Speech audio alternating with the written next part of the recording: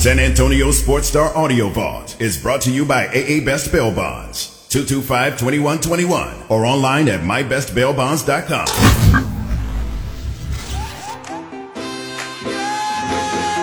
James Pledger, Jack Thompson, The Saturday Morning Hangover.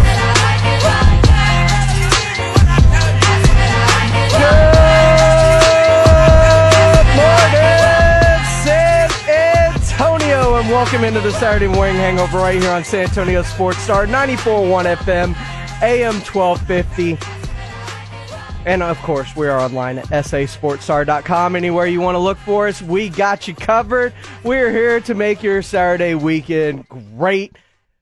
Join me, as always, my man Jack Thompson, and, of course, Katie Goodman back in studio this morning. What's happening, guys? Not a lot. Well, I know not a lot for you. You worked last night, so wasn't a great weekend. Nah, but or I'm not a off. start to a weekend. Yeah, I'm off the next 2 days, so we're good. All right, I've just got to start the show by doing a welfare check. Jack? Yeah. How are you? It's been a rough start to the football season for me, to say the least. For those that are wondering, Jack is not only an Aggie fan, he is also a Dallas Cowboy fan. Oof. So not the greatest week last week in terms of start to a football season. And in college football, yeah, losses kind of deflate you more than in the NFL. The thing is, in the NFL, he had about as deflating a loss as you can have when you lose your starting quarterback. I feel like you know better with the Dallas Cowboys, the though. thing is, I kind of am used to this on both accounts. I mean, certainly over the past 2 seasons, the Aggies have, they've been good. But you had really high hopes this year. No, for sure. For sure. Good news, though. Yeah. You have a chance to turn things around here over the next couple of weeks. It's a fresh start to the season with Max Johnson coming in to start. That's the big news. Max Johnson taking over at starting quarterback, and I just want to get your thoughts on the Haynes King era. Because Haynes King, at least from what I saw, and I watched every single one of his games. Same. There aren't a lot to go It's through. Only 4. But I didn't like what I saw last year in the opener against Northwestern State. I didn't like what I saw in the brief time he was in Colorado before injuring his ankle. Mm-hmm. I didn't like the opener this year against Sam Houston State. And obviously what we saw against App State was not ideal. No, I mean, we've talked about it too. Hayes has never had a great game where you're like, okay, he could be the guy. Even against lesser always opponents. Squeaked by. And I'm ready to see what Max has. I mean, this is a guy that he beat us last year when we went into LSU, so I think it'll revamp the team. He's more of a pocket presence, more of a read, goes through his routes really well. Yeah. And he's a progression quarterback. Yeah, so I think the dynamic of our team is a lot different than it was last year, where we could just, hand the ball off to Spiller, and he'll go get us 5-6 yards a carry, and then eventually bust one loose for a touchdown. We don't have the same offensive line as we did last year. We're missing Kenyon Green, and we're just super young. So I think getting the ball out quick to now we have an elite receiving group instead of an elite backfield. So I think changing the dynamic of the team will really help out. And you have a chance. I know that it's tough to lose to App State and drop from 6th to 24th in the polls. But you got a chance to make up ground over the next 3 weeks. You get 13th ranked Miami coming to town tonight in College Station, so it's a home game for Max Johnson, so he doesn't have to deal with crowd noise and whatnot. You're going to have the 12th man behind you. Like, it's going to be an issue for Miami, hopefully. I know there's going to be about 105,000 strong at that game. Kyle Field's going to be rocking. You've got a chance to make some headway, beat a ranked opponent in prime time, kind of reassert yourself with a new quarterback. And then the next 2 weeks after that, also more ranked opponents, more highly ranked opponents. to be able to crawl back from this loss at App State because it is so early in the season. And in college football, what do we always say? If you're going to lose early. Yeah, I mean, we go Miami, Arkansas, we're off. We go Bama, and then we have South Carolina. So that's 4 tough games. And like we said earlier, I mean, when we were talking about Hayes King, dude's never beaten an SEC team. He's never even played an SEC team. I don't know if I want him to. Exactly. So we're moving into a guy, Max Johnson, who has a year under his belt in the SEC, beat some good SEC teams, including the Aggies. Mm-hmm. So I have faith in Max to get us, I would say, hopefully 3-1 at the worst out of this 4-week stretch. And here's the thing.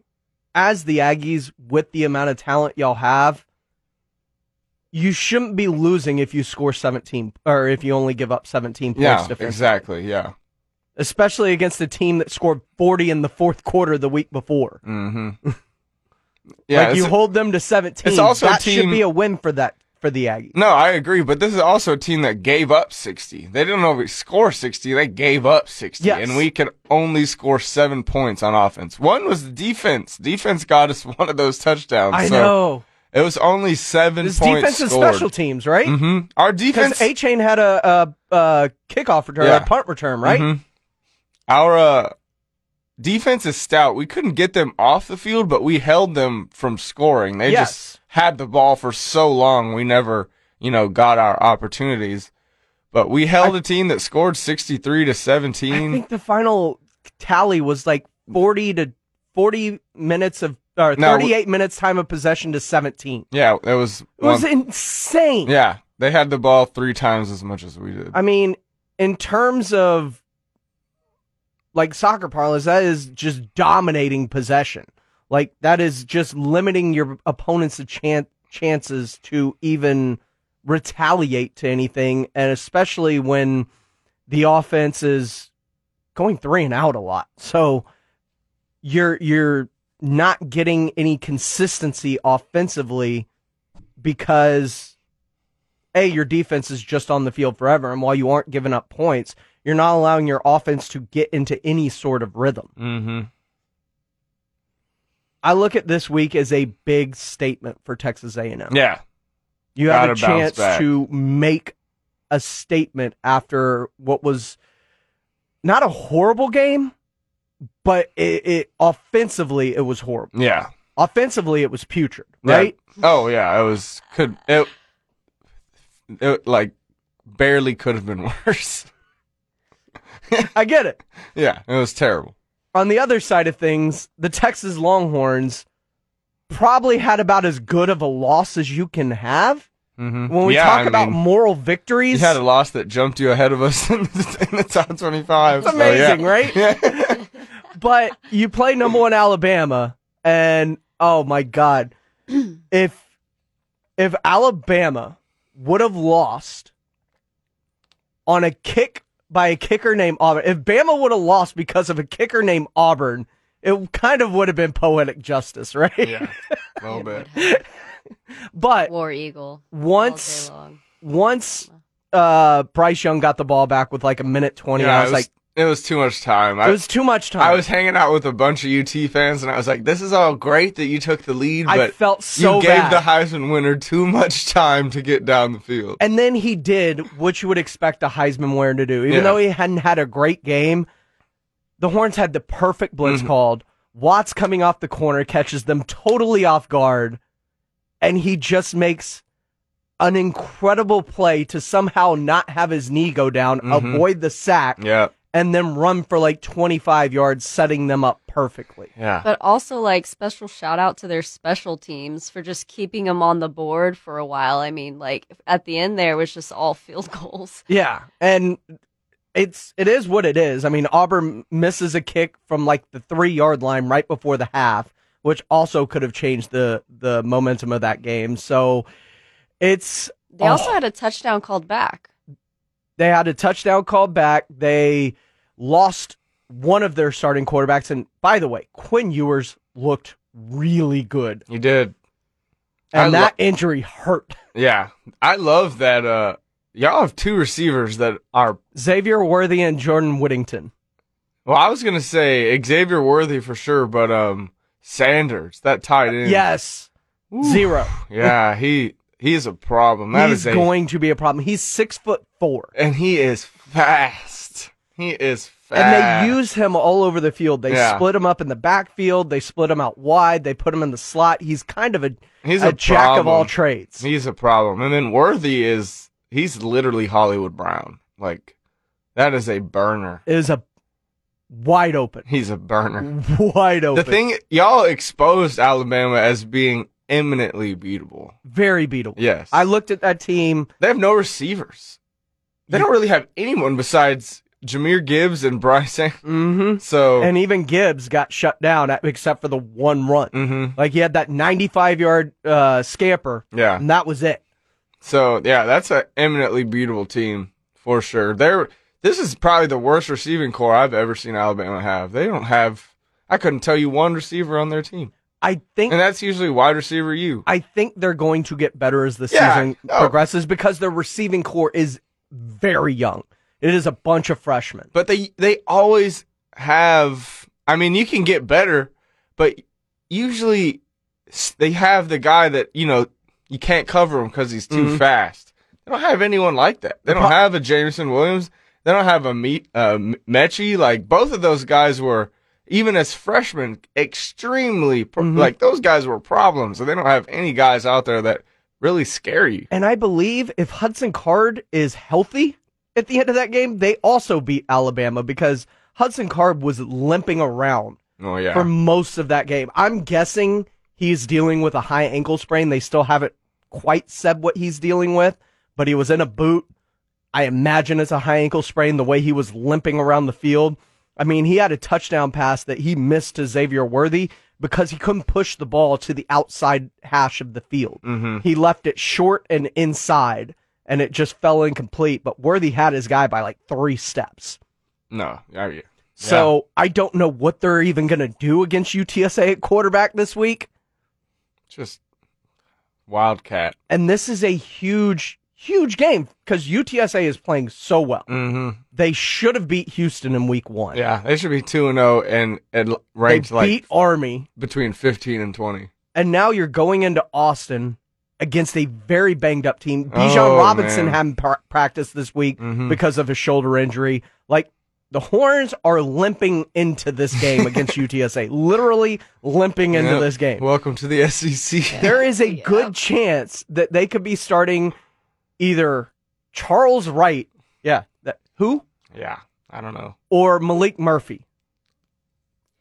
Malik Murphy's highly touted recruit out of California. Well, then start him. I would, because he gives an element in the run game as well. But you're playing against a very, very feisty I and hope them good Roadrunners win. UTSA game. Oh, man. I hope them Roadrunners They're definitely going to test their depth, no doubt. If they do, though, if UTSA does pull off the upset, because Texas feels like they're imminently beatable just because of injuries. Mm-hmm.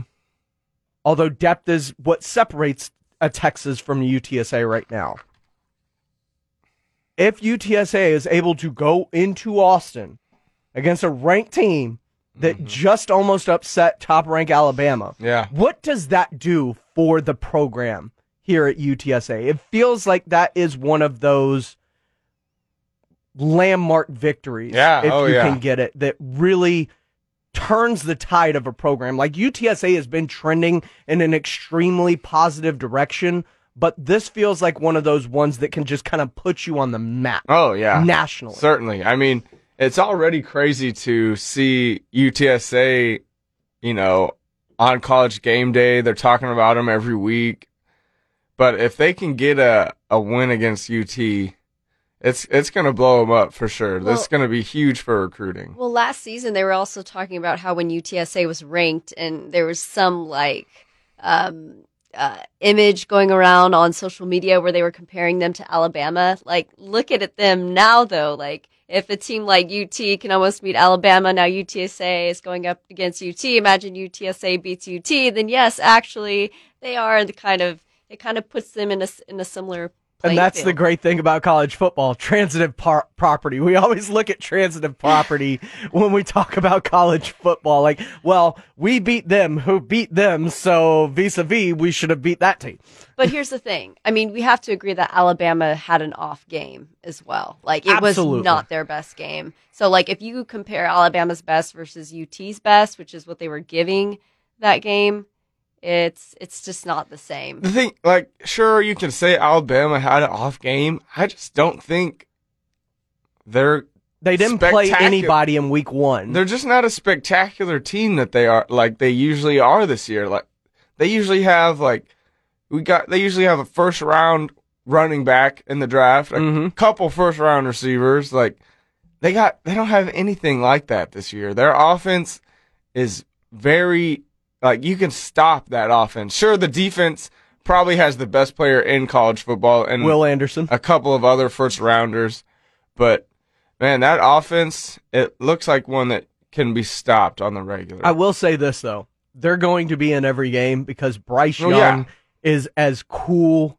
as a cucumber. Man, if he was 6'3", oh my God. No question he's the number 1 pick, right? Yes. He just is a little... He's 6 foot, little 190 pounds. Yeah, a little slide of frame. But the dude... That's like me out there. You talk about an it factor, though.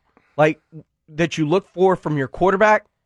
Bryce has it because he doesn't have the weapons this week. They didn't play well.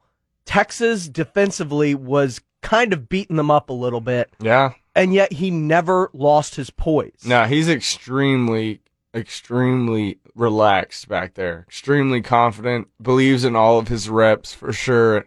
And yeah, nothing really rattles this guy for sure. It's going to be a very, very interesting college Bama football got season. this week? This week? Yeah. Alabama would be playing... Probably some slap. Probably. I mean, they're about to start SEC play, so... the Louisiana Monroe Warhawks, so the team that Texas trounced in week 1. Gotcha. You know who else has been doing pretty good, though? Mississippi State. Oh, the Hail Pirate. State. Yeah. Ags have them in like 4 weeks. 4 weeks. Yeah. They got LSU today, so that might change things. No, LSU is not good. Not as good as they were. Okay, so when I was going to school there, LSU was. Yes, LSU is usually a very good program, but Brian Kelly's taking over a bleep show, it feels like. And he's not facilitating getting any better. I don't believe he's in not Brian the guy. Kelly. No, he's absolutely not the guy. There's just an extreme, cultural, he just doesn't belong work. in the SEC, it just right? Doesn't work. He doesn't feel like an SEC type coach. No, he really just a huge disconnect. All right, out of the frying pan, we're about to jump into the fryer because oh my God, man. Week 1 of the NFL was a tough one for a lot of people, including Jack Thompson. If you're a Cowboys fan, we're gonna check the temperature of the Dallas Cowboy Nation and kind of see where we're at after Week 1. But Jerry and Steven tell us there is a chance to be optimistic. Of course, we'll talk about it on the other side here on San Antonio Sports Star, 94.1 FM, AM 1250 at sasportstar.com. When all you want is football. 20, 15, 10, and bounces his way into the end zone. Touchdown! San Antonio Sports Star, ESPN 94.1 FM and AM 1250. Welcome back into the Saturday Morning Hangover right here on San Antonio Sports Star, 94.1 FM, AM 1250, and of course, online at sasportstar.com. I'm James Pledger, joined by Jack Thompson and Katie Goodman. You can follow us on Twitter. I am at I am Pledger. He is at Jack_Thompson33 still. Oh, I forgot about that. Did we get rid of the underscore? Yes, no? We have not yet. Okay. And she is at I am Katie Goodman. Taking a look at the NFL, the Dallas Cowboys did not have a great week 1 of the season. Yeah, sure. You could say that. Can I say they just didn't have a really good week 1? Is that a fair assessment? A very fair assessment. So not having a good week one, and by that I mean they were the only team in the NFL not to score a touchdown. Dak Prescott did not look good in 3+ quarters of action. And to add insult to injury, Dak got injured, suffering a fracture on his throwing thumb, to which he had surgery, had a plate inserted, and was reportedly going to miss 6 to 8 weeks of the season. But Jerry and Steven have since come out and said, including Steven yesterday, that they are relieved that Dak's injury is only of about a 4-week variety. Mm-hmm. All right, first temperature check. We checked on your temperature with the Aggies, and things are looking up. Max Johnson taking over. Still got a good schedule to get you back into things. Mm-hmm. In the NFL, you're not worried about rankings so much, so losses aren't as detrimental in the NFL as college football, because everybody's going to lose at some point for the most part. Mm-hmm. But the rest of the NFC East is 1-0. I know, shocking. Carson Wentz showed you the good and bad of Carson Wentz last week. Yeah. The Eagles struggled to stop Detroit defensively, so there are questions there as well. And the Giants, while Saquon looks to be back, Saquon won the game. the rest of the Giants offense doesn't inspire confidence, right? Yeah, no. So you feel like you can kind of stay afloat in this division. Yeah. Especially if Dak's only going to miss 4 weeks, like Steven and Jerry seem to think. Mm-hmm. Right? Yeah. So where is your temperature? Because I'm going to start with the good last week. There wasn't a lot of it, but there was good. The defense looked really good. Yeah. I feel really good about the defense. They played extremely well. Yeah. Only hiccup for the defense was the run defense. Mm-hmm. We have a defensive line that is built up of more of, switchable players, mm-hmm. players that can play multiple positions on the line. We don't really have a lot of beef in the middle. Mm-hmm. We're more of, the speed pass rush rather than plug the holes and just dominate between the gaps. But, the defense looked good. Trey played great, had a lot of really good pass breakups. Teams are still targeting Anthony Brown, which will be the case forever, I'm sure. Mm-hmm. But besides, Anthony Brown and the run defense, the defense looked very good. We got a pick.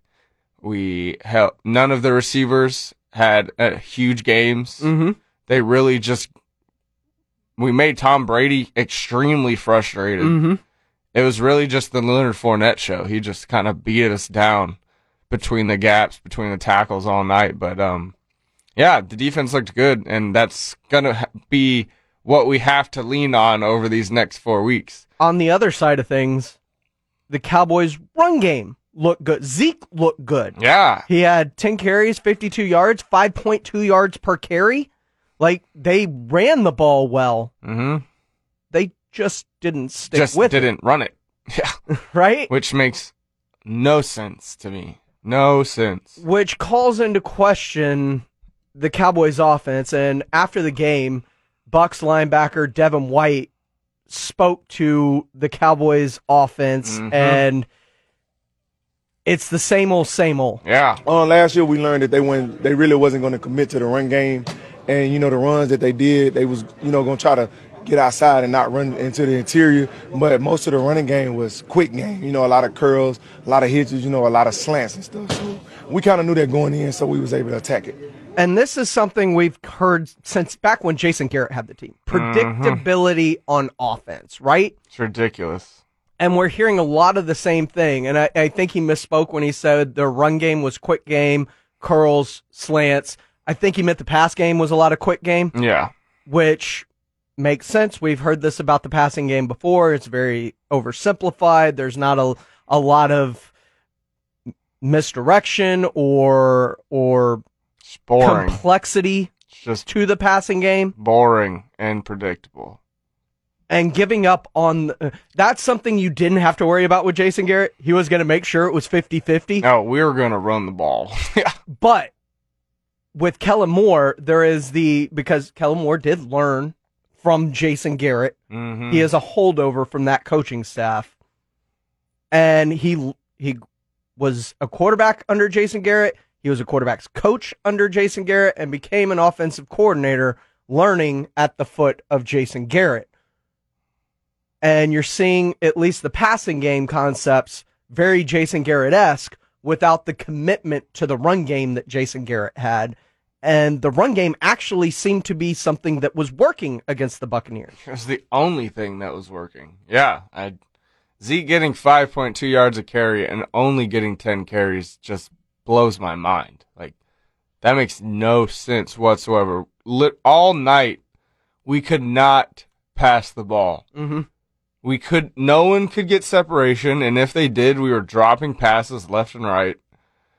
And yet Zeke is eating up yardage every time he touches the ball, and we just don't give it to him. I don't understand how that works. Now, I got a question for both of y'all, because we talked about Dak's injury to his thumb, having to have surgery, having a plate put on it, and the initial report was 6 to 8 weeks, which is a fair assessment for, when you undergo surgery and have a plate inserted. Mm-hmm.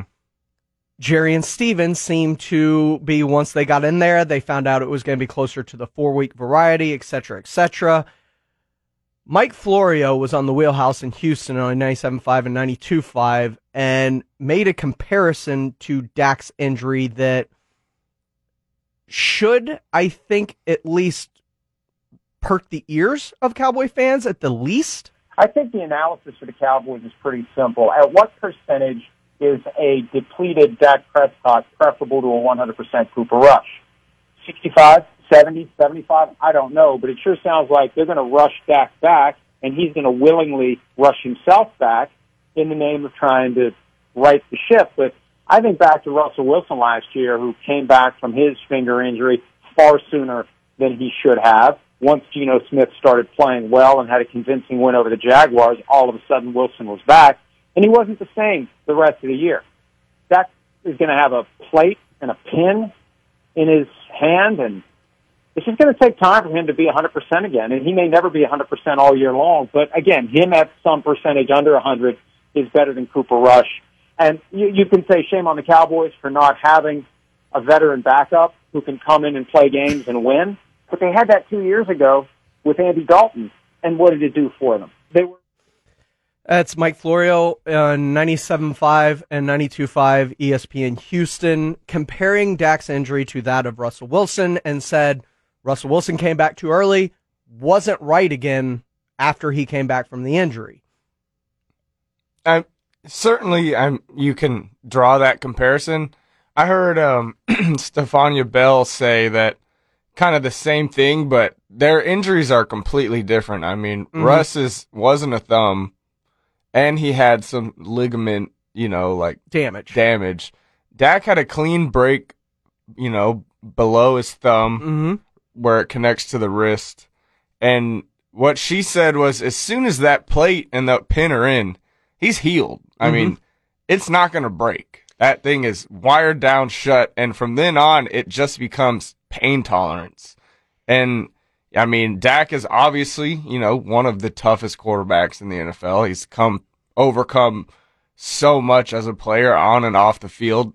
But pain tolerance, when you're talking about pain tolerance, you're talking about his throwing hand, and with a quarterback, you're talking about grip strength with that. That's what I was just about to say. It's one thing if it's a knee or a femur that has a pin in it, or even like a back that has a pin in it, right? Like for him, the finesse is coming from his hand, and it's so harder when you're in pain using the one part of your body that's responsible for the finesse. I mean, I say this just comparing it to my experience with soccer. Like, it's the same. Like, if someone's foot goes out, it's really hard to repair that, or like even a knee, because in soccer it's all about angles and cutting and moving, whereas in football it's throwing, passing, and dependent on your position, of course. But I think for In this case, I feel like 4 weeks is really fast. It to feels come back fast. after a pin in your thumb, but also I'm not a doctor and I'm not going to try to play doctor. And that's our job, though. We I play know, doctor on the radio.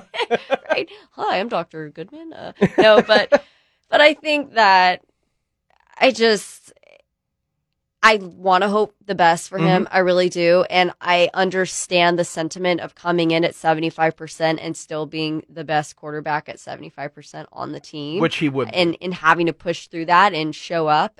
I completely understand just giving it a try at a bare minimum. But it wouldn't surprise me if he gets in there in the first game and doesn't get full minutes like you're used to seeing, or if they have to like slowly transition him back in. Like, I don't think he's just going to come back in 4 weeks and be like, boom, good to go, 100%. The problem is, too, the game that they've kind of circled that he could be back against on the shortened time period is Aaron Donald. That's when you're talking about pressure up the middle and banging your head on helmets. At least we got Zach Martin right there. That's the least likely of a return game that you want to have, right? From everything I've read and heard, this injury shouldn't really affect his grip strength. Okay. Though. Yeah, it feels like the thumb, like when you're talking about a quarterback and, throwing the football, the thumb feels incredibly important in terms of grip strength and throwing the football and putting the zip on it. Like, it feels important, although, man, the Cowboys are doing, or at least Jerry and Steven are doing a really good job of underselling this injury. I mean, I watch Fantasy Focus every day. Same. And I think Stefania Bell she's great. She's, I think, the best at, injuries for ESPN. And when she says she thinks Dak's going to be all right, that it's just going to be about the pain tolerance, that it shouldn't affect the grip strength, it's just going to be about, him pushing through the pain. I gotta side with her because she tends to be, right majority of the time. Sure. So I think Dak's going to be all right. And the good thing is when he comes back, Mike Gallup will be at 100%. We'll be a few weeks out from having James Robinson. Jason Peters will be James Washington. Jason Peters will be in the lineup. Hopefully. I think by 4 weeks, yeah. I hope to God he's in the lineup. They're bringing him along extremely slow, it feels. But my thing is, it's the pain tolerance in his hand, and that's what he's using all the time. It's one thing to have like pain tolerance in your knee when you're a quarterback, that you can handle, or back pain that you can work through, but it's in your hand and it radiates, And let's face it, when he's under center, which is a fair amount in the Cowboys offense, the center slams that ball into that hand. Like it is a hard transition when you're under center. So maybe they negate that by putting him a shotgun a little bit more. But I look at least Dak returning, and that's great news for the Cowboys in terms of this division. But what we saw from Dak in week 1 also wasn't great. He was being booed before he got injured. He was that bad. This was one of Dak's worst performances of his entire career. No, by far. He played really bad. I mean, he was off target. Yeah. What it really was, we missed Amari Cooper so much last game because Amari's the kind of guy that smooth. You cannot cover him with his route running. He gets himself wide open. And with CD just learning how to play that one. And that was my question the last couple of weeks coming into the season. Can CD truly be a 1 without someone on the other side to take the pressure away from him? 1 week in, small sample size, it didn't go great. No, it went the complete opposite of great. But yeah, it was 2 for 11 with, like 20 yards. Yeah, it was. And some of that Dak was off target. But he dropped some passes. He did drop some. He dropped some passes. Do you think he was injured before he even had the clean break? Do you think he was playing through an injury and then it just I think he was pressing too much. I think he was trying to come out, trying to shut everybody up, trying to prove that he can be a quarterback without, the 3-star receivers on the outside. And when you got guys that, are taking their first snaps in the NFL and no one's Semi Fehoko, Dennis Houston. Yeah, and those are, Dennis Houston was our number 3. I mean, so it was a lot stacked against him. I think Dak was thinking and pressing and trying too much rather than just, going out there and playing. One more question before we go to break. What do you make of Jalen Tolbert being a healthy and active in week 1 with Dennis Houston actually making the roster? Do you take anything from that? No, not really. I mean, because he was being extremely hyped up going into this season. Even right before the game, he was being hyped up. To only be a healthy scratch was at least eye-raising, if anything. It was interesting to see, but, I'm not worried about it. Okay. I'm not sure even if he had played, a huge difference would have been made. Sure. But I'm just talking about in terms of a third-round draft pick. Like, Michael Gallup came in as a third-rounder, immediate contribution, and they were talking about this kid in a similar fashion coming out of training camp. I think throughout the season he will, begin to make good contributions, and I think it'll start with this upcoming week. I think we're going to play an extremely easy style of football for Cooper Rush to try and excel at, quick reads, quick possessions, hand the ball off to Zeke a whole bunch, hopefully. Hopefully. But, yeah, I don't really buy too much into him being a healthy scratch. Okay. I mean, it's just one game, the rookie. I think the good news is with Cooper Rush under center, maybe there will finally be a commitment to the run game to help take the pressure off of him. He is Jack Thompson. She is Katie Goodman. I'm James Pledger. You're locked into the Saturday Morning Hangover. We're going to talk about how bad is it to get a tie not in soccer. That's coming up next right here on the Saturday Morning Hangover on San Antonio Sports Star 94.1 FM and AM 1250. This is Mike Greenberg, and you're home for the Dallas Cowboys. San Antonio Sports Star, ESPN 94.1 FM and AM 1250. I'm being such a fatty in the break talking about all this food. Like I have all these cravings right now. Welcome back into the Saturday Morning Hangover right here on San Antonio Sports Star 94.1 FM, AM 1250. What is your... Because last weekend, after the show, I went to Vegas. And I had this incredibly decadent breakfast while I was there, where the French toast looked like pieces of basically pound cake. Like 4 big, huge pieces of pound cake. It was supposed to be 4 French toast, like square. Diabetes on a plate. It was. Like. It really was. It was. I can only eat one of them. It was so rich. Like, Vegas is the epitome of decadence. Oh my gosh, and all the buffets. Do not get me started. Oh, they had a breakfast buffet. That was so good. I will eat my body weight. It's only 7:46, okay? We got some time to go before we can eat. I ate my body weight in bacon at the breakfast buffet. But I am craving shredded hash browns this morning. Who has my favorite breakfast in the world is Kirby Lane, and they are in San Antonio. Yes. Where is that? But I don't know where they're at in San Antonio. I haven't been there yet, but I go to the one in Austin. The one in San Antonio is, they call it like South Rim. Okay. It's like where Camp 1604 and Kung Fu is. It's like right by Velvet Taco. Oh, okay. Next to the Andretti's and Top Golf and all that stuff. But yeah, Kirby Lane is great. They have like vegan, vegetarian options, which is rare don't care for about me. that. Yeah. And it's good. Well, no, I mean, they have all the normal. I'm joking, but I'm not. No, I hate you both. It's good. Kirby Lane is good. Great breakfast food. Quality food, whether you're vegan or not. So what about the vegan? They just have really good vegan food that doesn't taste like crap. Okay. You guys okay, Jack. All right, so what? Get out of here. What is the difference between veganism and vegetarianism? Vegan means no dairy, so Vegans no cheese or can eat eggs. I have an egg allergy, so I can't eat eggs other than scrambled tofu eggs. So that's what I get. And then I also have a meat intolerance because I'm so cool. My genetics rock. And so I can't eat breakfast sausage, even though I really want to. So I settle for the vegan vegetarian options. That's tough. I don't know what I'd do with my life if I couldn't eat meat. I'd cry every day. You'd think that, but when it makes you feel like crap from eating it, and then you stop, it's I feel good after. Yeah, I feel I so fish. good after I get protein in. I eat fish, and I feel great after I eat sushi. So I'll give you that. I do love fish. Yeah, I'm not vegan. I'm pescatarian. I had a really good With my ahi gout. tuna while I was in Vegas. Oh. It was a seared ahi. It was really good. Oh my god, Vegas is the crab legs. That I didn't get. I wish I would have now. Thanks usually for have, like, making me crab feel legs on inadequate while I was in We Vegas. have to go back. Go back. I am not. There should be a 3-day cap on Vegas.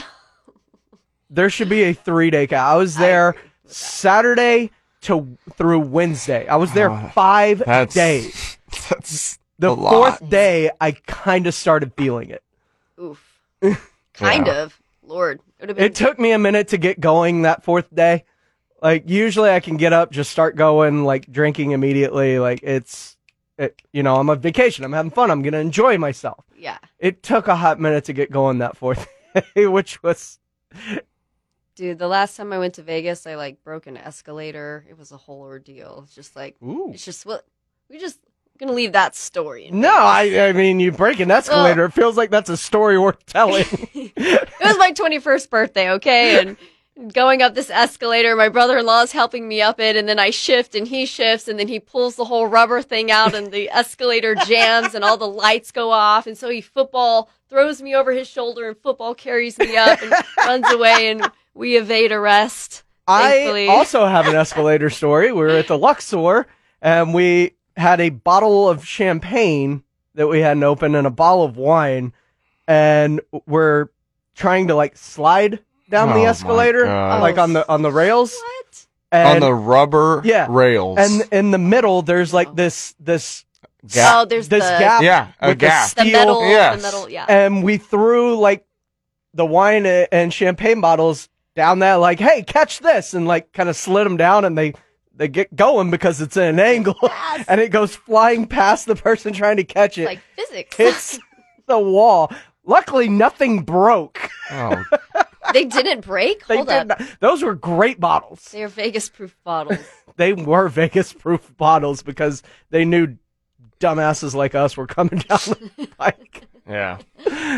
All right, so when is a tie a good thing? In Never. soccer, Never. a tie is a good thing. Oh, yeah, it can be a good Yeah, thing. half It a happens often, but in football, it's how? The points are so weird Games and should different. never end on a The tie. Houston Texans led the Indianapolis Colts going into the fourth quarter at 20-3.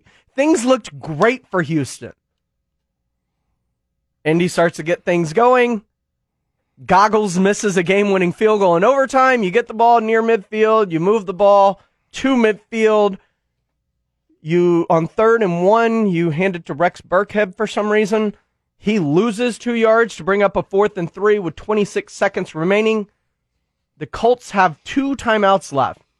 They do not go for it on 4th down. Instead, they punt it away, allowing the game to officially end in a tie by making Indy basically just kneel on it to get something out A of it. lot of bad clock Why management. would you not week at least one take of a timeout? a lot of That bad makes no clock sense. management in week 1 of the NFL. I don't have an issue with Lovey's decision to play for the tie, though. And I'll explain why. Because this is a team that is trying to, learn how to win. So a loss isn't going to help that. At least with the Giants, it's on the road. You're 2 yards away with the 2-point conversion. You're kind of going for it. You've made a decision at that point. You also have Saquon. But at midfield, you just lost 2 yards. If you don't convert, they only have to go about 10 yards to get into field goal range, even though Goggles just missed one. You have 2 timeouts to move the ball about 10 to 15 yards with 26 seconds left. That feels like an easy way to lose that game, especially when things had started to unravel for the Texans at that point, right? And getting a tie at least helps to build the confidence of a very young Houston Texans team in terms of dealing with the agony of defeat.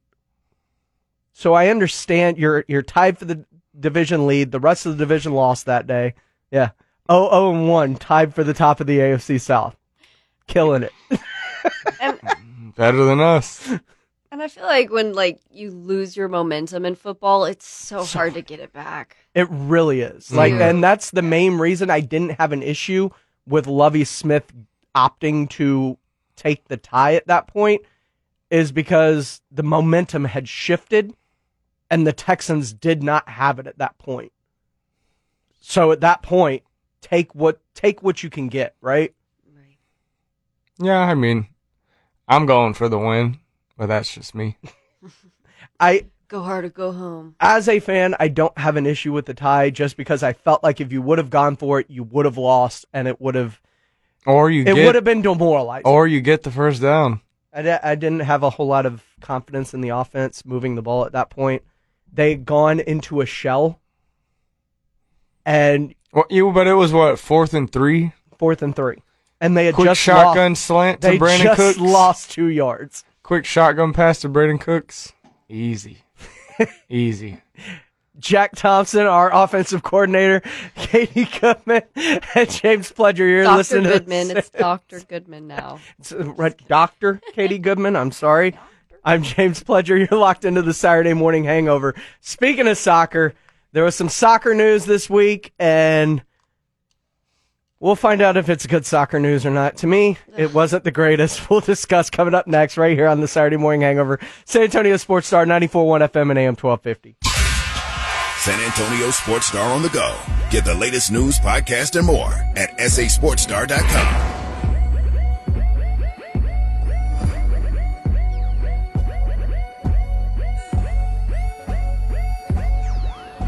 Welcome back into the Saturday Morning Hangover right here on San Antonio Sports Star, 94.1 FM, AM 1250. I'm James Pledger, joined by Jack Thompson and Katie Goodman. We were talking about food last segment. You're going to New York next week, Jack. You're going to have the epitome of a great food week. Oh, yeah. We're going to eat so much. Oh, my God. Can't wait. During the break, I'm going to look up that pizza place. Its claim is it's the first pizza place in America. And oh, my God, the pepperoni and ricotta cheese pizza there. Oh, that sounds amazing. There's a pizza place in Brooklyn called Carmine's. Okay. That's the best pizza I've ever had. New York-style pizza just hits different. I feel like you can find a slice of pizza literally anywhere. Like, there's minimum, 5 spots per block. And, any time of day, you can be rushing off to work and shove your face with a slice of pizza. If we're talking favorite pizza, New York style is probably my favorite style of pizza. Easily. I love those huge slices. Yeah. Oh, yeah. And just the way that it's made, there's something about it. It is so delicious. It's the water. It's not even close. I hear that, actually. The water they use in the dough. The water they use in the dough. There's something about it. It just makes that bread so irresistible. Yeah. Carmine's is in Little Italy, Brooklyn. And it's it's one of the oldest pizza spots. And was notorious for mobsters to hang out at. And we walked in there and there were 4 old Italian dudes and wife beaters and chains. I was like, we're in the right spot. That's how you know this is going to be good. This is Italy. And then we went every day after that. So that's awesome. All right. I teased it. U.S. Soccer dropped their kits for the 2022 World Cup coming up in Qatar. And pull them up.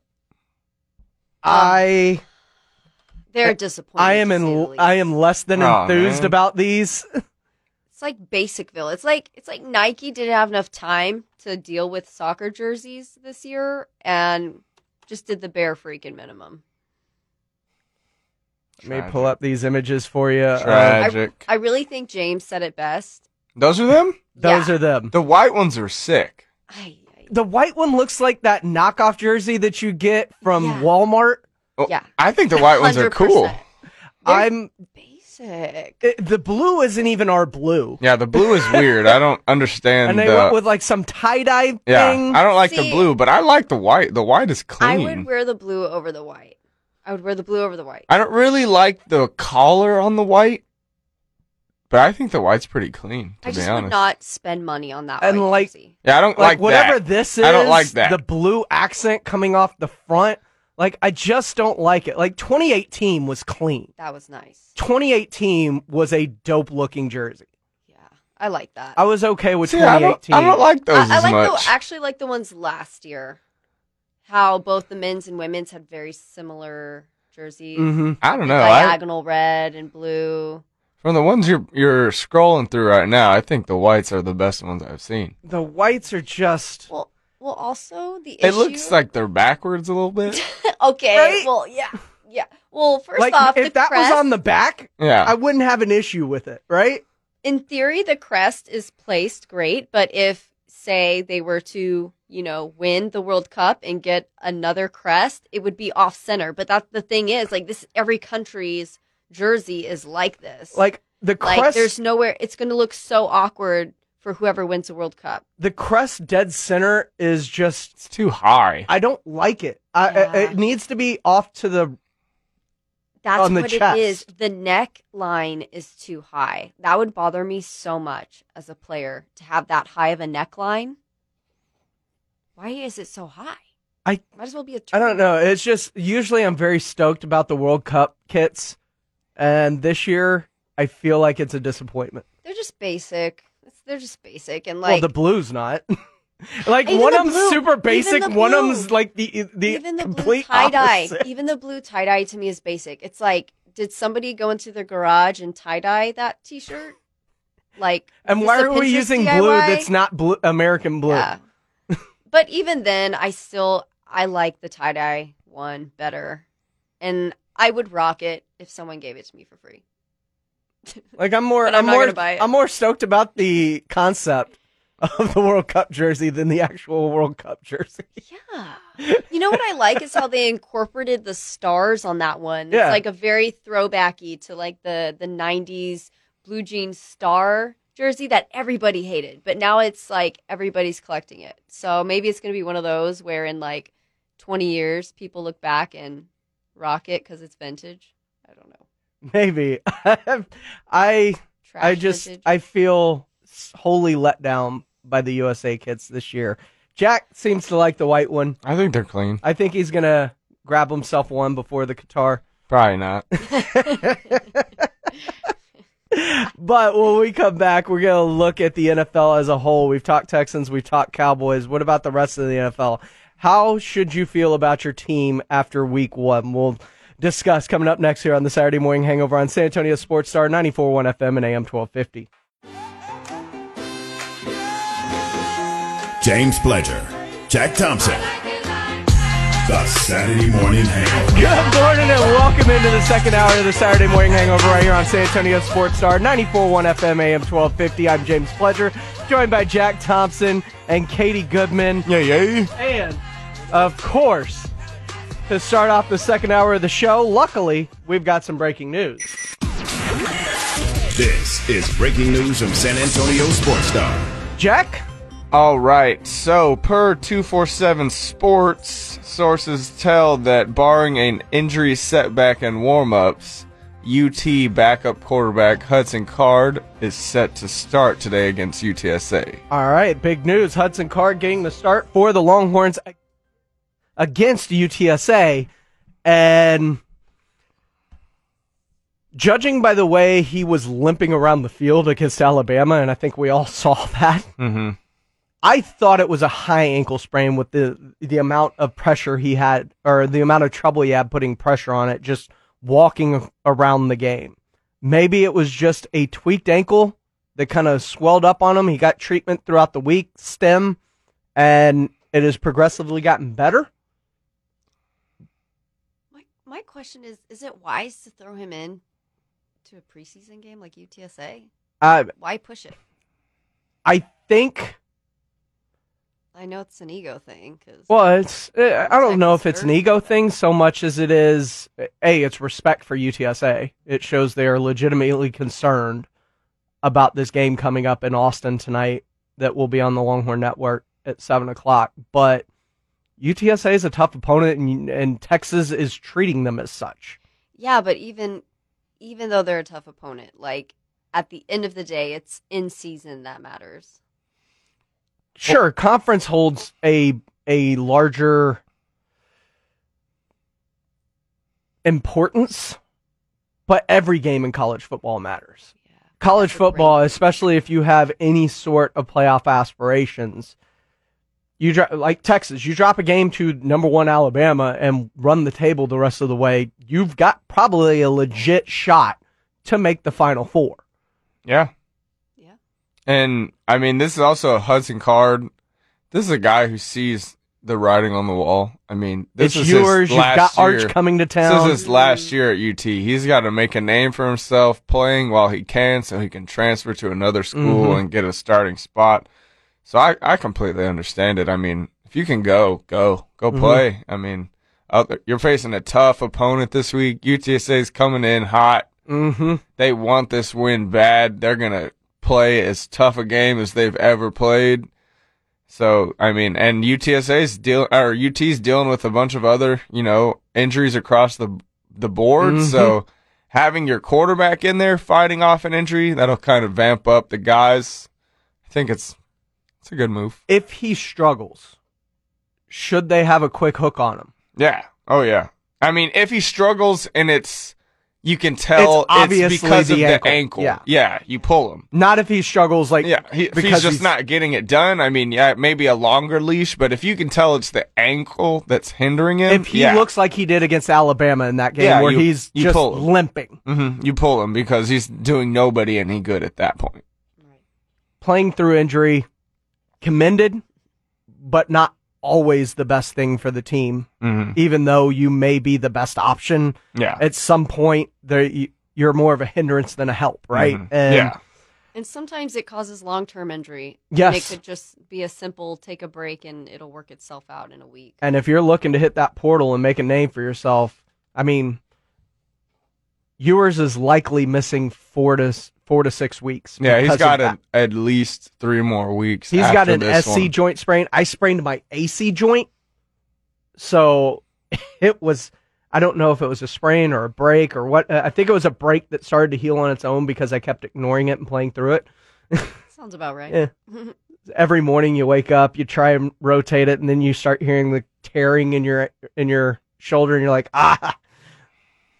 That's what happened that's what happened with my ankle. I turned it too many times, and then I sprained it and kept playing on it, and then it turned into like tears, and then it eventually stopped. It kind of just stopped hurting after a while. It was weird. The good news is for Hudson Card, he is not that much of a running threat. So, he is a pocket quarterback. He is going to try and there are win weapons from the pocket. There are weapons for him to get the ball at too early, too. Xavier Worthy, Jordan Whittington, Sanders, they've got the weapons on offense. Plus, I don't know if Bijan's going to play or not, but even if he doesn't, Roshan Johnson, Killian, they've got a stable of backs as well that he can also lean on heavily if needed.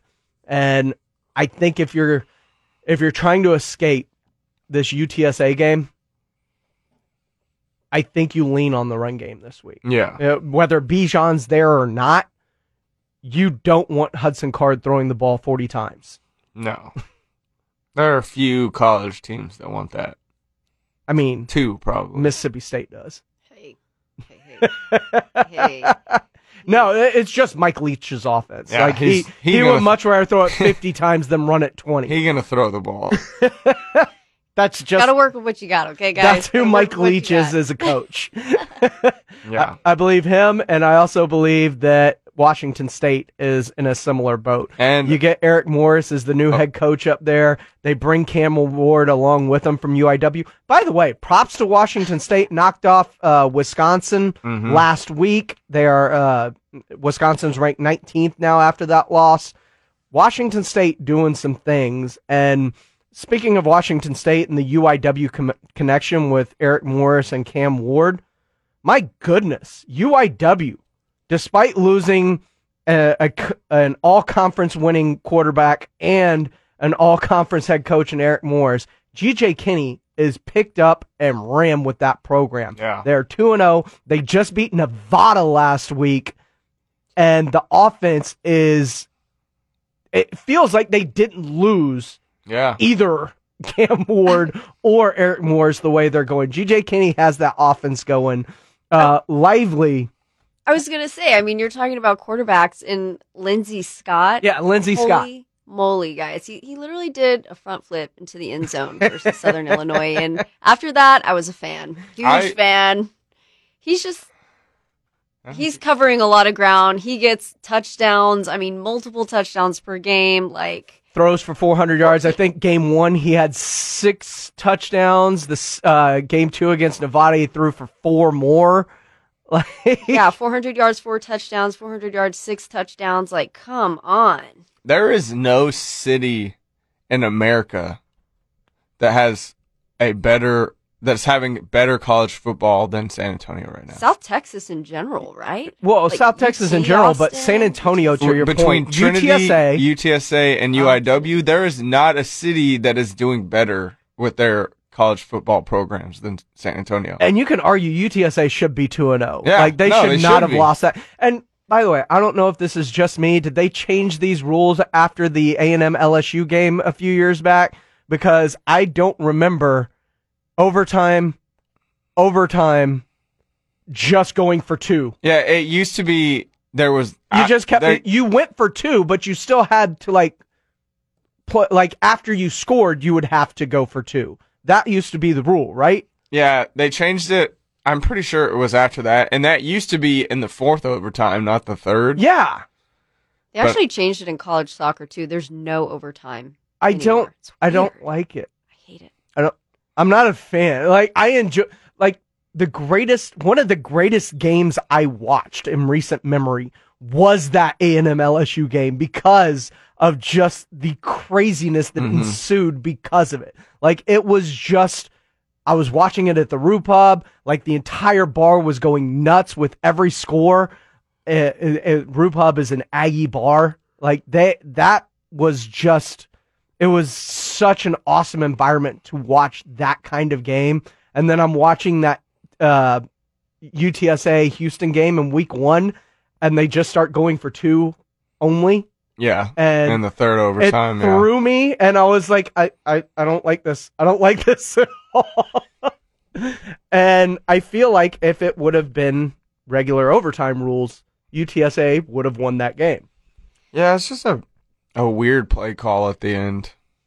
Somebody in the back office was probably just like, we ain't got time for this. We ain't got time for 500 overtimes. Like, we got to go to bed. I get, like, by the that player 3rd safety. Overtime, it had already been like a 4.5-hour game. Yeah. And that's the thing with UTSA. They're not going to grind the clock out. Those games are going to last for a hot minute. He is Jack Thompson. She is Katie Goodman. I'm James Pledger. You're locked into the Saturday Morning Hangover. When we come back, we're going to talk a little fantasy football. Week 1 is done.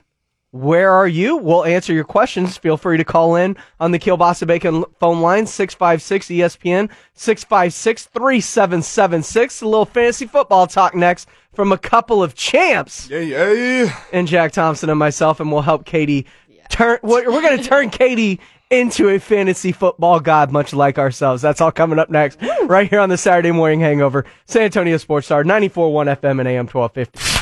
The home plate for Texas Rangers. And the Rangers walk it off at home. San Antonio Sports Star, ESPN 94.1 FM and AM 1250. Welcome back into the Saturday Morning Hangover right here on San Antonio Sports Star, 94.1 FM, AM 1250. A little logic to get you going this morning. I'm James Pledger, joined by Jack Thompson, Katie Goodman. You can follow us on Twitter. She is at I am Katie Goodman. He is at Jack_Thompson33. I am at I am Pledger. We were talking during the break, and I brought up the fact that I got the greatest kickoff present that I could ever ask for an NFL Sunday as I was at the Rupub, and there happened to be a kangaroo at the bar, a baby kangaroo, a Joey, and it was incredible. I love kangaroos so much. They make my heart happy. Cutest thing. I just wanted to, like, hold it and pet it and coddle it through the phone. We got to hold it. We got to feed it. Like, he was there the entire Texans game we were watching. And, the owner was really cool. The kangaroo itself was freaking amazing. Yeah, so... It was so soft. I'm assuming that's legal, right? I don't care if it is or not. It was awesome. And it was the only way I want to spend. Did he seem like he was in a good headspace? He was in a great headspace. Good. He was happy. He was getting fed the entire time he was there. And he was telling me all about it, and it just makes me want a kangaroo so bad. Right. Me too. And, growing up, I actually had a crocodile. Wait.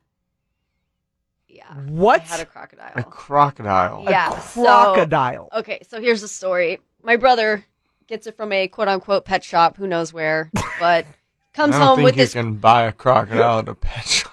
I don't think so either, but we don't ask questions in my household because we're weird.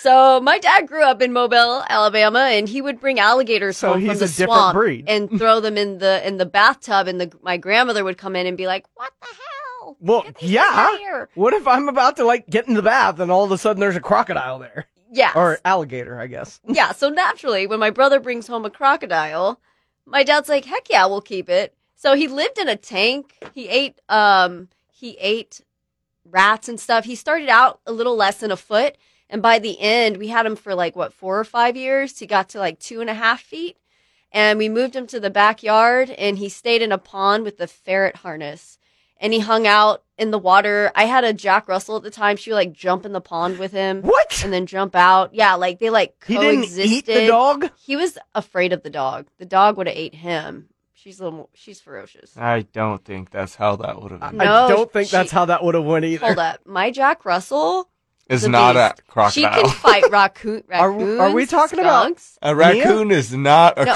I'm talking about a 3.5 foot crocodile. He's real skinny. I'm talking about the dog you have currently, right? No, not the dog I okay. have currently. No, she's a little diva. She would never even think. This is a different yeah, dog. No, this okay. is a very, very different personality of a dog. This dog will fight anybody, anywhere, anytime, including a crocodile. Anyway, they coexisted. They were fine.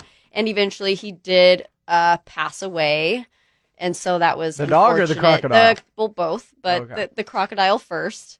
I thought those things just never died. I thought they just lived forever. Yeah, well, this is the story. I don't know. I didn't personally experience it, but the story is that he got out of the pond, and we had a bunch of banana trees around the pond, so it would be shady. And apparently he got in and coiled himself up and did his little death spiral and choked himself.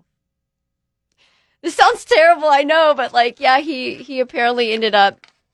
At least that's a story. It could be different because we did have a lot of little kids running around as well at the time. And again, my dad's very Alabama, so who knows what happened? Yeah, this is what's the weirdest pet you've ever had, Jack?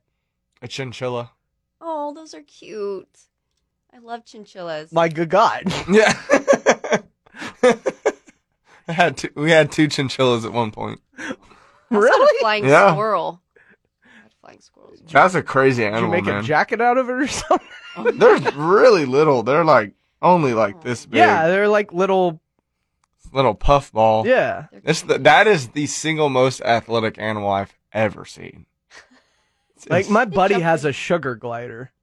Yeah, I had a flying squirrel. I actually had 2 in my lifetime. They live about 8 years each. This is I know, so random. I'm such a weirdo. One time when we were living People are gonna judge me. in Florida, we found a tortoise, and I just kept it. A huge tortoise. No, it was probably this big, but I would love solid sized tortoise, and we just let it roam the backyard. I would love a tortoise. They're so cool. But we had a sports court, basketball court, and it was little claws that always get stuck in them, so I'd have to go and What's the chinchilla, tortoise? I've also had an alligator snapping turtle that I found. Crocodile, flying squirrel. You're is there anything else we need to know about? Does it get weirder? No. Hey, man. Been weird from day one. Proud. Weird and proud. I'm trying to think if my friends had any weird pets. They had chameleons and ferrets and stuff like that. Yeah, I've always wanted a pygmy marmoset. A what?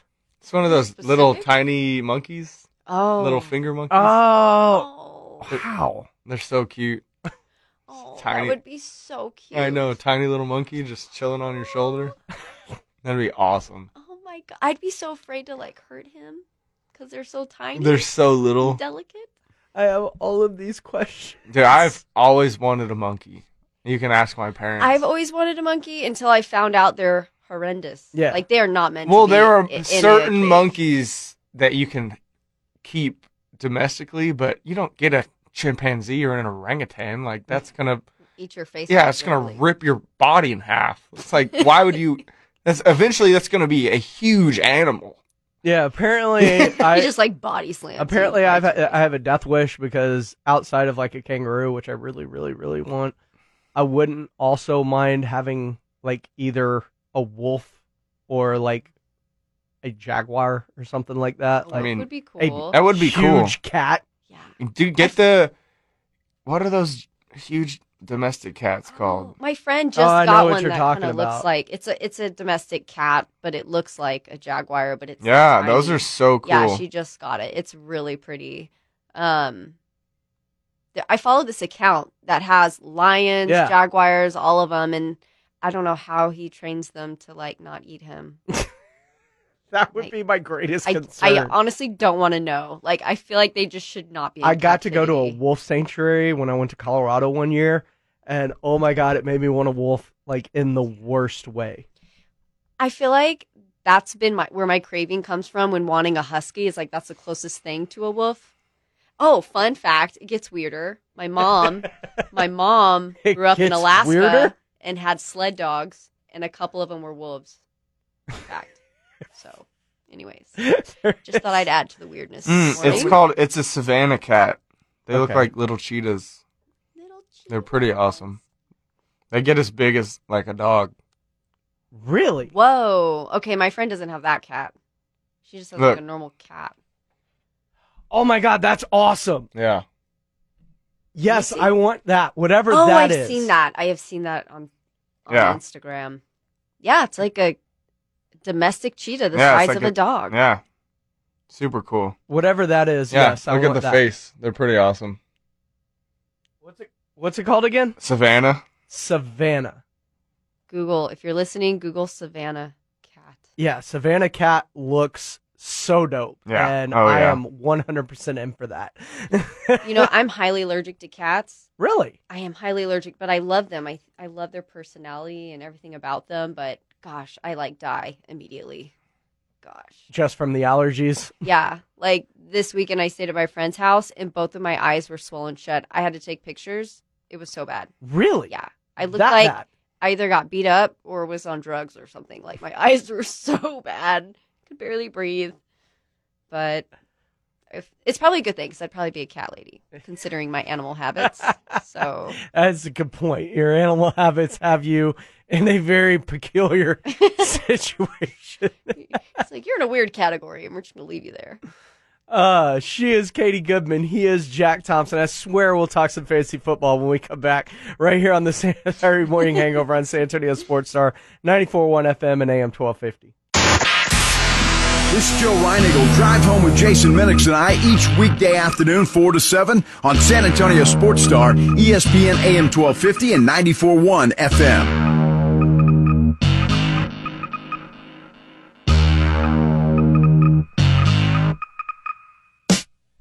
Little Ghostland Observatory to get you going this morning. Welcome back into the Saturday Morning Hangover right here on San Antonio Sports Star 94.1 FM AM 1250. Jack Thompson, Katie Goodman, James Pledger getting you through your Saturday morning, getting you ready for an incredible football weekend. And what is a football weekend without some fantasy football? That's right. We've got your questions answered. So whatever you're looking for, give us a call. Feel free. 656-ESPN, 656-3776. I'm James Pledger. He's Jack Thompson, Katie Goodman. We will get you through it. Feel free to call with any of your fantasy questions. Look, I went 7-1 last week. 4-1 for me. Nice. You were shocked by the amount of leagues I was in. Dude, 8? I mean, I'm in 5 and it's a lot. 8, that's a lot. There's a lot. And nobody loves building teams more than I do. If you love building teams, I will say this. Do you have a dynasty league? Yes. You do? Yes. That is the ultimate team. Between that and for the first time ever, Jimenez talked me into joining an auction league with him. Yeah, I've never done that. That is fun. Like the draft of an auction league is so much fun. What you do is you get basically $200 to start at the draft to disperse however you feel. Like, so you could spend all your money on a couple of really, really, really good guys and outbid everybody, or you can build your roster with a bunch of middle of the road guys and spend your money kind of equally across the board. It's a lot of fun, and now that I've done one and built a team, I kind of have a better idea of how to kind of spend my money next year. It's a lot of fun. If you're a team building type person, like I took over a really bad team in a dynasty league. So speaking of team building, I am kind of gutting what this team was and trying to make it my own. And so I'm just shipping off players, acquiring draft picks and other, high ceiling type players, because it's not about this year, it's about the future and building a team that can compete every year moving forward after. Just like the Spurs. Exactly. I am on Team Tank. I am the captain of Team Tank in my dynasty league. We're going down. But yeah, it's a ton of fun, and of course I'm in I guess 8 leagues, so 6 regular leagues. Redraft. Jeez, I can barely keep tabs on my one. I saw that. My dynasty's, he's like, yeah. My dynasty's probably looking like my worst team. It's been so good for a while because I've had Dak and Aaron Rodgers, and then I've had Zeke and Devontae Adams. But man, that's your dynasty? Yeah. That's a rough start to a dynasty season. Yeah, but I will say this. Aaron Rodgers looked awful week 1 last year, too. No, yeah. He did not have Alan Lazard, who was his presumptive number 1 last week. Luckily, I also have Derek Carr to supplement my Dak Prescott loss. Okay. But is this a 2-quarterback league? Is that why? It's a super flex. Okay. So you can flex a quarterback into your flex? Mm-hmm. That's pretty dope. Yeah, it's fun. We used to do defensive players, too, which I liked, but no one else in the league really liked it. Like, you would pick, 6 defensive guys. To where you're trying to get sacks, picks, and tackles. So you're trying to get a corner like Trayvon Diggs, who's obviously going to have a lot of interceptions. But now we just do defense and special teams. There are some injuries already. So if you have a Dak Prescott. I have him in 2 leagues. Keep an eye on Carson Wentz. I've already picked up Carson Wentz. Carson Wentz is a good add if you're dealing with an injury at the quarterback position already. I've already picked up Carson Wentz and Kirk Cousins in that league. Jeff Wilson Jr. is... Huh? I have Harrison Butker, who got injured. Yeah. I also had him, yeah. I had him, too. I had to pick up... I believe I actually picked up Dustin Hopkins, the Chargers kicker, for that game. But if you're dealing with a Harrison Butker injury, obviously Hopkins is going to be a little late. But guys like Siebert, the Lions kicker, I think would be a good option right now. Other kickers that may be on the market, Suckup of the Buccaneers wouldn't be a bad option. Jeff Wilson. Ezekiel Elliott. Last I heard, he was pretty overrated, right? I don't think he's overrated. I think he's underutilized. Yeah, but he's not overrated now. The great thing about Ezekiel Elliott owners, and this is going to be good for you moving forward, with Dak Prescott out and Cooper Rush in, should be a heavy dose. I think they're going to be more committed to running the football. And the great news is last week, Zeke averaged 5.2 yards a carry. He just didn't get enough carries. So if you're looking at moving forward, I think they're going to be more committed to the run, which is going to be good news for Ezekiel Elliott owners, and especially if the Cowboys want to win football games moving forward, whether it's this week against the Bengals, against the Commanders and Giants over the next couple of weeks. Like, Zeke is going to be a big part of that. Zeke has to get going if the Cowboys are going to be competitive over these next 4 weeks while Dak is out. Utilize that running game. So Zeke owners feel very, very confident moving forward. Don't be scared to play him. I think this will help emphasize the fact that the Cowboys need to be more committed to the run. You know who also looked good for the Cowboys? Tyler Smith. Tyler Smith looked really good. You see him stand up Vita Vea, straight one-on-one? That was impressive. You got Tyler Smith, also Dalton Schultz, if you're looking for a tight end to pick up. Okay, dealing with a George Kittle. He's such a question mark. And so if you're looking to replace him because he's going to be, kind of in that 3:00 time slot this weekend, you've got 2 kind of tight ends to keep an eye on.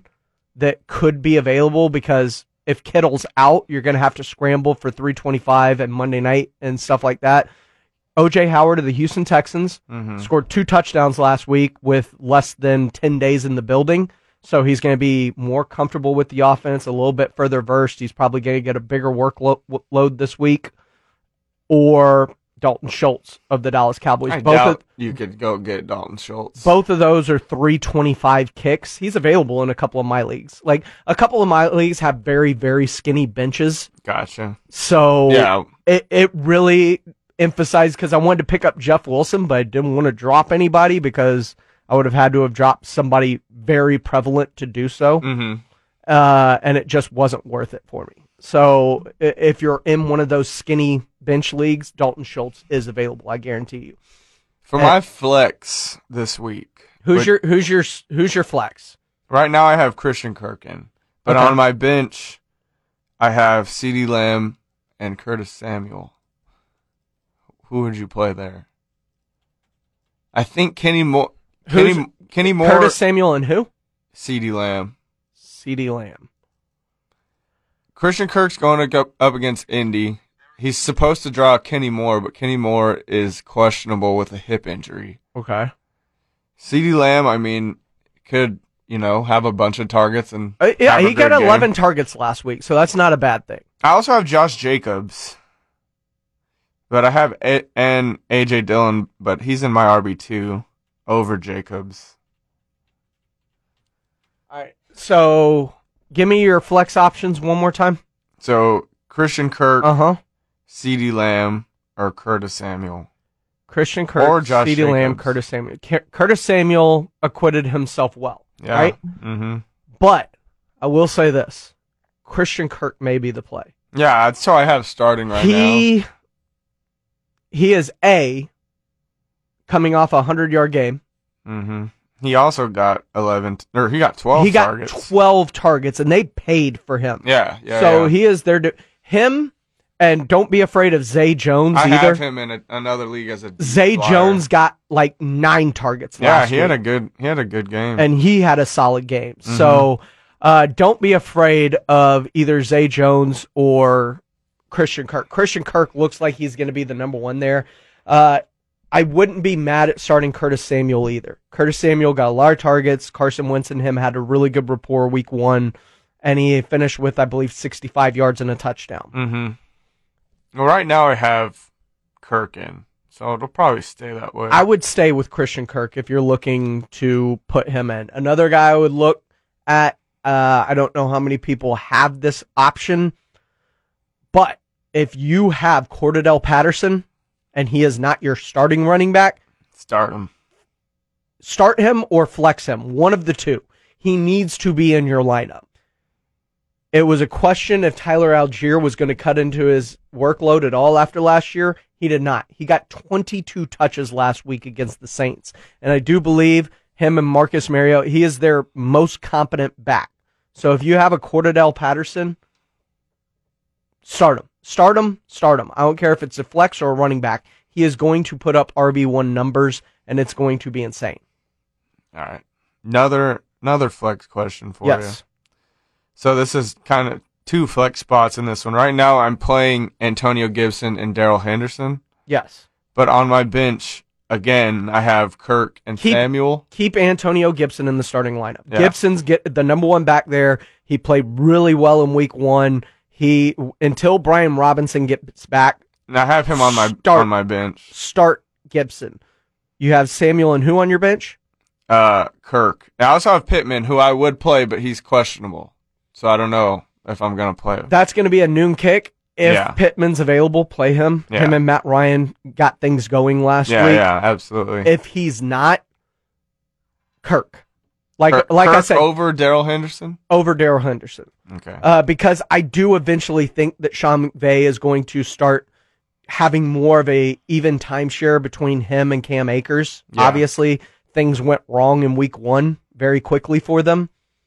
And Darrell Henderson's probably the better pass protector, which led to him getting more of a rep share than did Cam Akers. But, dude, 12 targets. 12 target. when you look at fantasy football, targets are everything for receivers because Yeah. it tells you where the ball is going. Like, I'm not scared of CeeDee Lamb despite his bad performance in week 1 because of his 11 targets. That means they are actively trying to get him the football. I think James needs to be a fantasy football consultant and start a business because You think very in-depth analysis, James. Goddard or Zach Ertz at tight end? I'm going to lean right now with Goddard. Mm-hmm. And that's a really good question, but I think Goddard's more heavily used than is a Zach Ertz. Zach Ertz is going to be very touchdown dependent in a way. They don't really have anyone to throw to over there besides Hollywood Brown.